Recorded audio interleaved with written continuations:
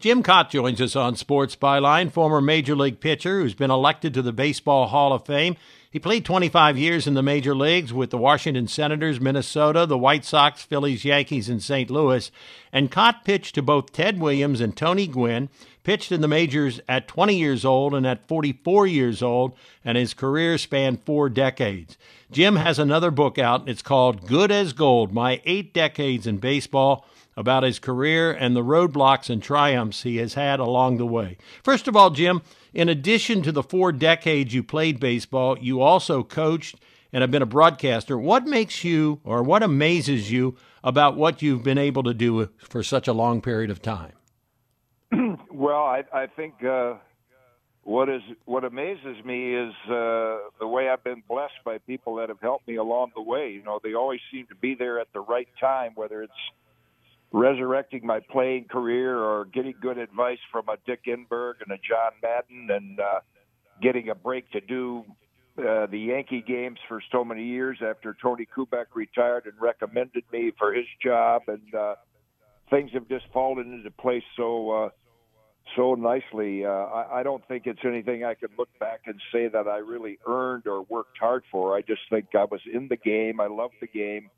And I got breaks from a lot of good people along the way. Tell me about growing up in Zeeland, Michigan, and your early love for baseball.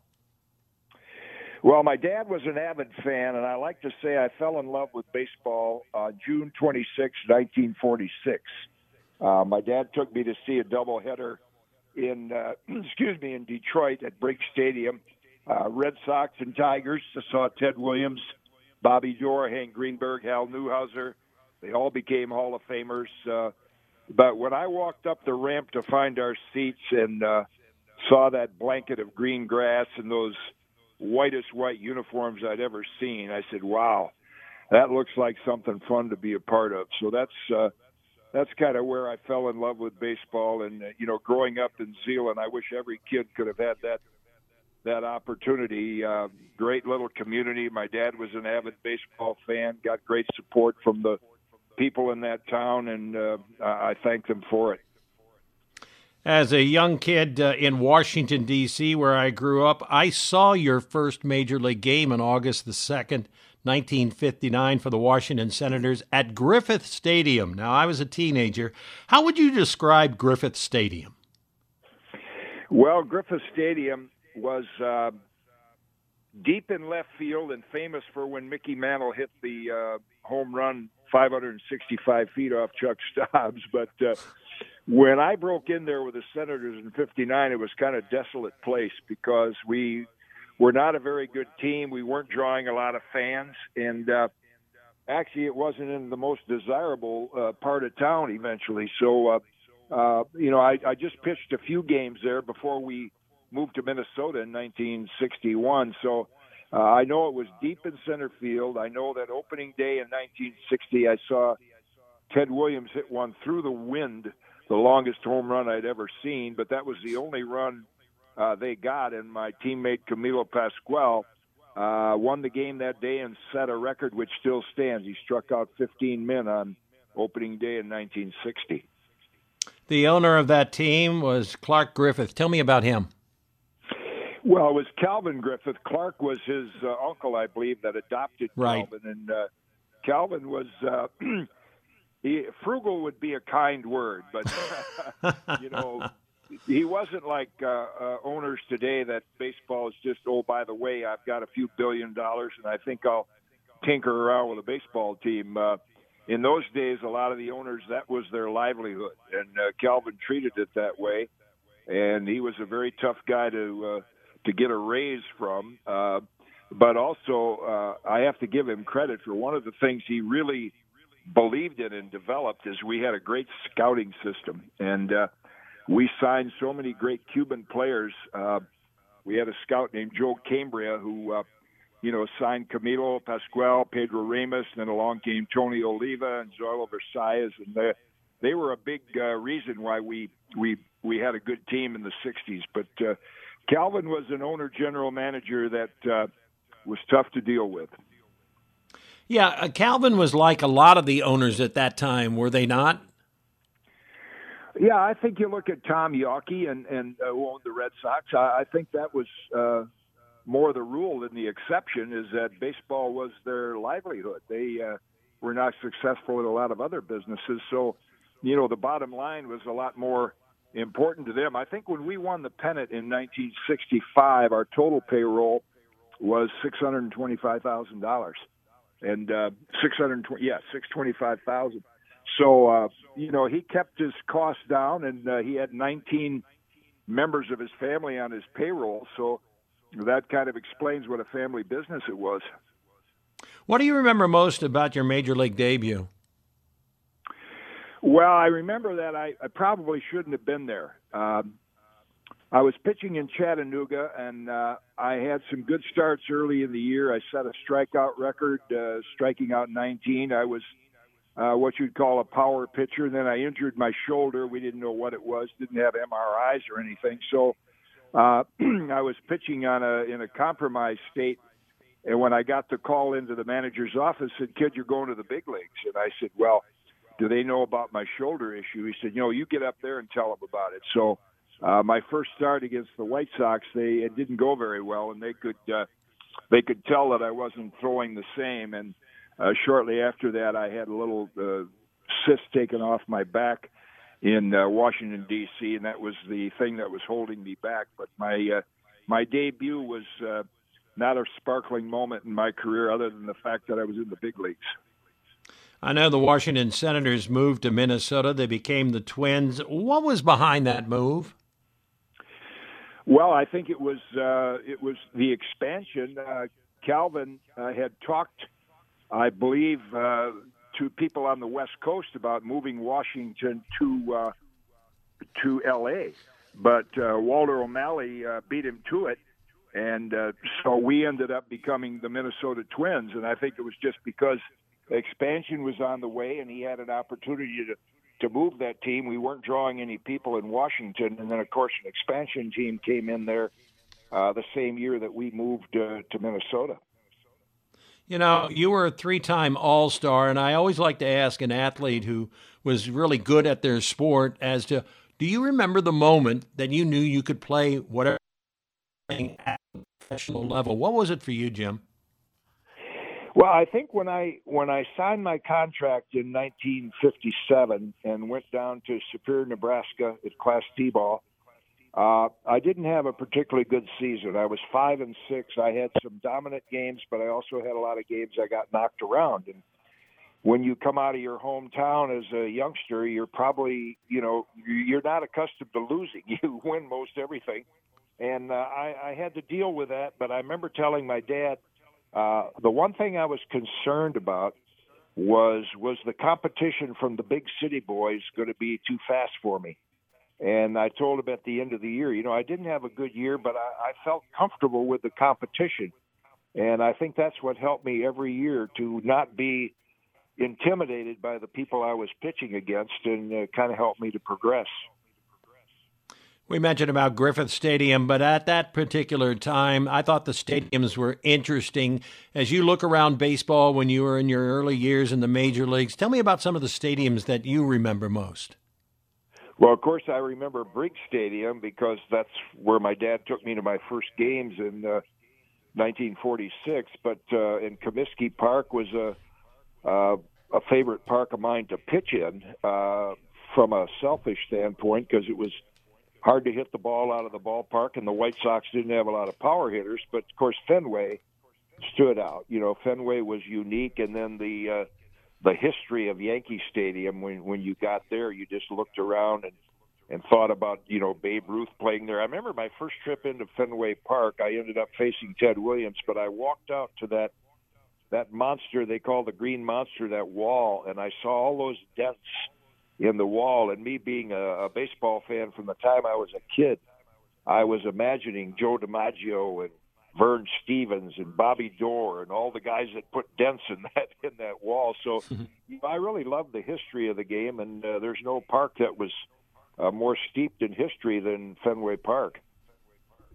Over in the National League, they had some interesting ballparks as well. I remember as a kid going both to games in Cincinnati and Pittsburgh, And some of those outfields, you had to take a cab to get to the wall.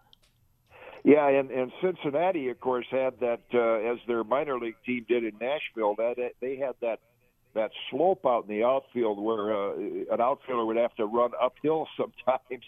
Yeah, and Wrigley was the unique park. That was kind of the match of Fenway Park in the American League. But in those days there was only so much territory to build a ballpark in, and just kind of fit it in whichever way they could. That's what makes baseball unique. Is you don't have the ball going end to end like football or hockey or tennis or basketball, and you have the ball bouncing all over, and you have different dimensions, and that's what's always made the game, to me, attractive and unique. I remember one time you never did officially retire from Major League Baseball. Is that still the case, Jim? Yes. Always people would ask me, when did you retire? I said, I never really retired, but they took my glove and ball away in 1983, and so I couldn't play anymore. So I went into coaching and then broadcasting. But, I'm still active in it at 83. I don't like the game as much today, the game on the field. I love the game of baseball. I wish they could get back to, playing it the way it was originally designed.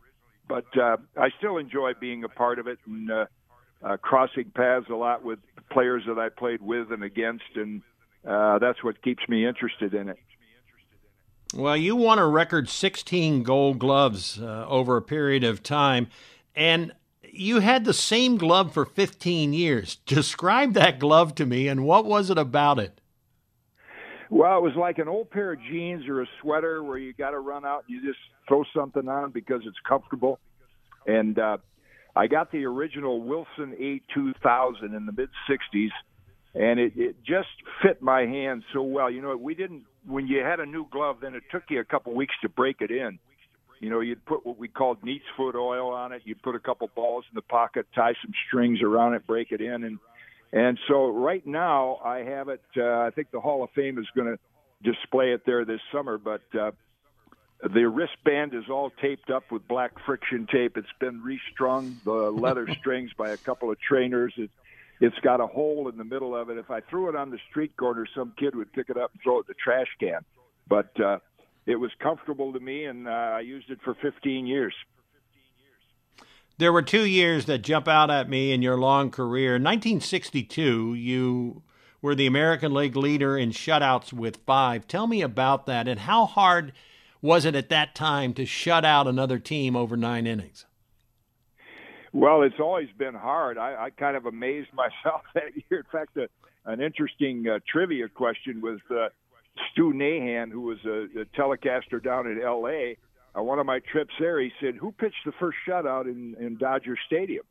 And, of course, the Dodgers played at the old Coliseum before Dodger Stadium was built. And it wasn't Koufax or Drysdale, but I shut out the Angels there, and that was the first shutout there. But, I was a new pitcher in the league.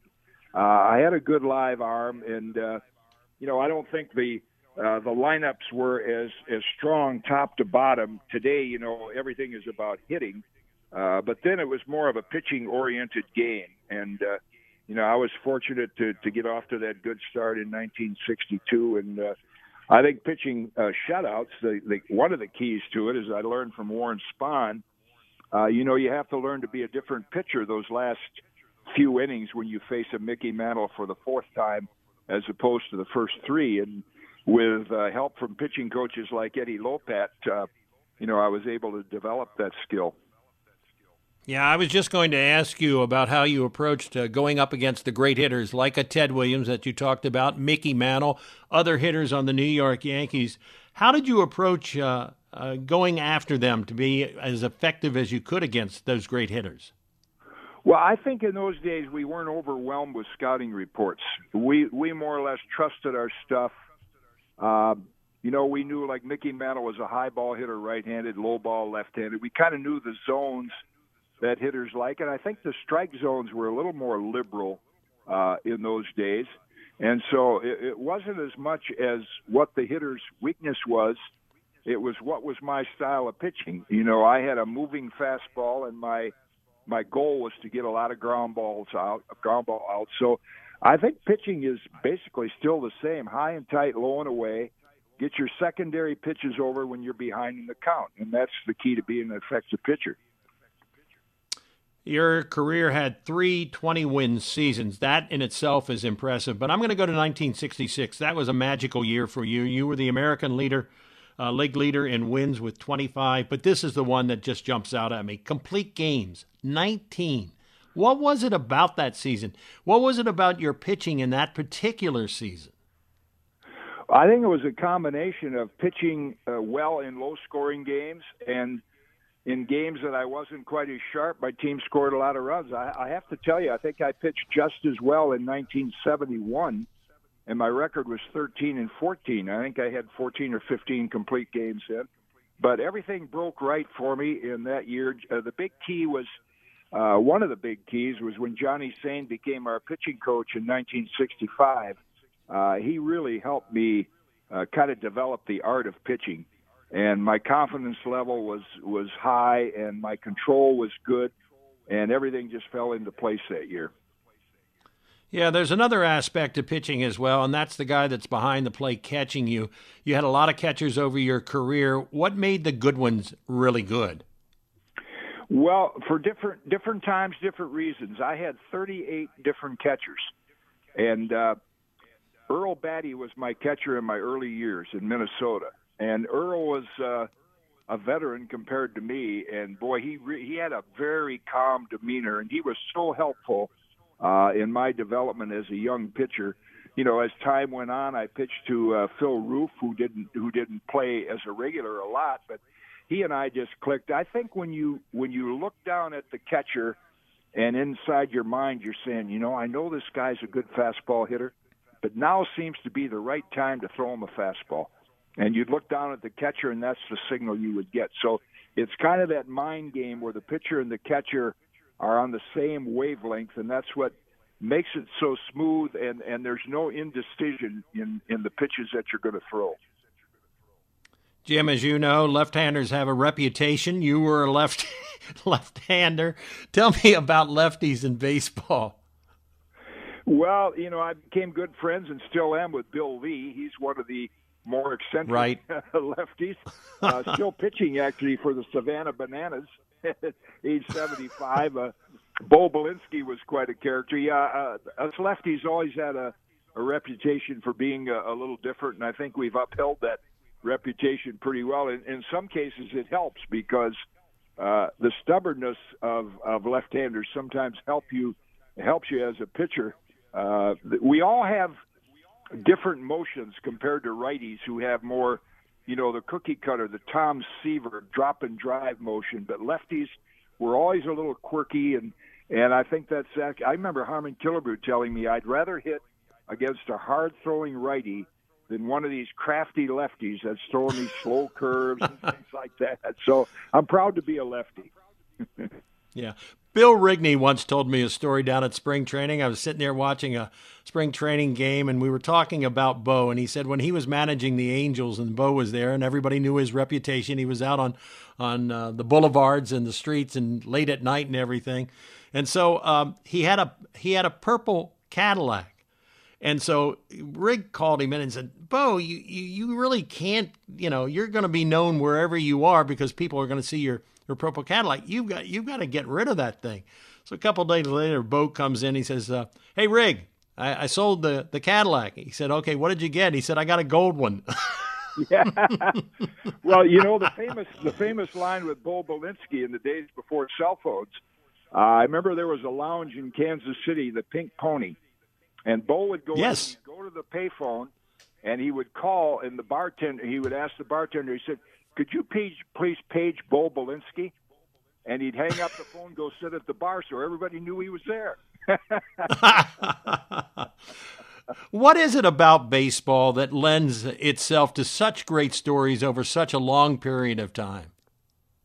Well, it's a long season to begin with, 162 games. It's probably better suited right now to play about 100, but I think that's part of it. And, you know, when the game owned the summer, it's just such a part of American sports fabric. I mean, now the football, hockey, basketball, they they leak over into the summer and they start earlier. So baseball doesn't own it like they did, and of course they have some problems because of it. But I think as a young boy growing up in the 40s and 50s, baseball was the game. The other sports were not really that attractive from a professional standpoint, and the history. You don't talk a lot about what happened in football. Of course, it probably didn't exist on the pro level back in the 30s or 40s, but we can go back even into the last century early on and talk baseball stories. A lot of players either hope to or have made the transition into broadcasting. It's not always an easy transition because you know the game really, really well, but to try to communicate it to the masses, the fans, is not always an easy transition. You have made that transition and been outstanding for such a long period of time. You've won Emmy Awards. 35 years behind that microphone. What made it so natural for you, Jim? Well, I think, I took speech classes in high school. I've always been comfortable communicating, and then I got good help. Dick Enberg, I did some games with Dick early on. Dick Stockton. Later on, I called the great John Madden. I tried to approach broadcasting just like I did pitching. I learned from some good ones. One of my off-season jobs, because we did have to work in the off-season my early days, is I worked for a 500-watt daytime station, and Ray Scott used to critique my tapes of doing high school basketball and football games, and I'm sure he cringed listening to them. But, guys like that were good advisors, and like Dick Enberg would say, now, look, you got 8 seconds to get your thoughts to the microphone before the next pitch. So little things like that those old veteran broadcasters helped me. What about the commonality that all the truly great ones, I think of Vin Scully, others like that, and in baseball there seems to be so many outstanding broadcasters. What's the commonality that they all have? Well, I think with Vin, and we had Herb Carneal in Minnesota, to me the skill in broadcasting is the radio guys. When you're doing 162 games, and I think of the late, great By Som, who did Phillies games for years when they were losing 100 games. You have to paint the picture, and that's a real skill. I think from a former player as an analyst, as Jack Buck told me when he called me over one day and said, I heard you're going to get into broadcasting. And I said, well, I'm thinking about it. He said, well, don't ever tell them how easy it is. Just cash the checks and smile.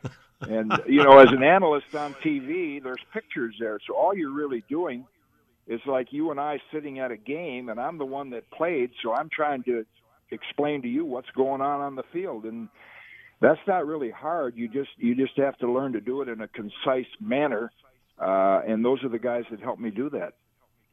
We only have about 2 minutes left, but when you think back on your career, is there, and this is a tough question for you, especially with 8 decades, is there a moment that's kind of seared into Jim Kaat's mind that he'll never forget about the game and his career?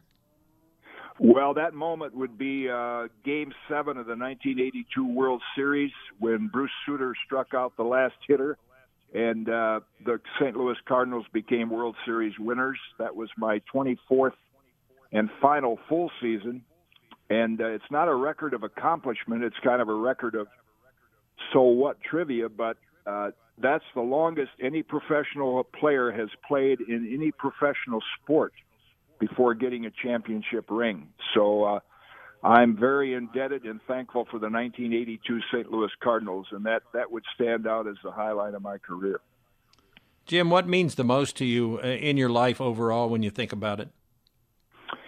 Well, I think just being healthy enough to exist as a player, and even now at age 83, I mean, I just think I think when Ray Charles sings that song and he comes to the line, God shed his grace on thee, I think, man, God has shed his grace on me. I didn't do anything to deserve this, but it's a great gift that I've been able to have and hopefully treat it properly and use it to my advantage. So I'm grateful for that.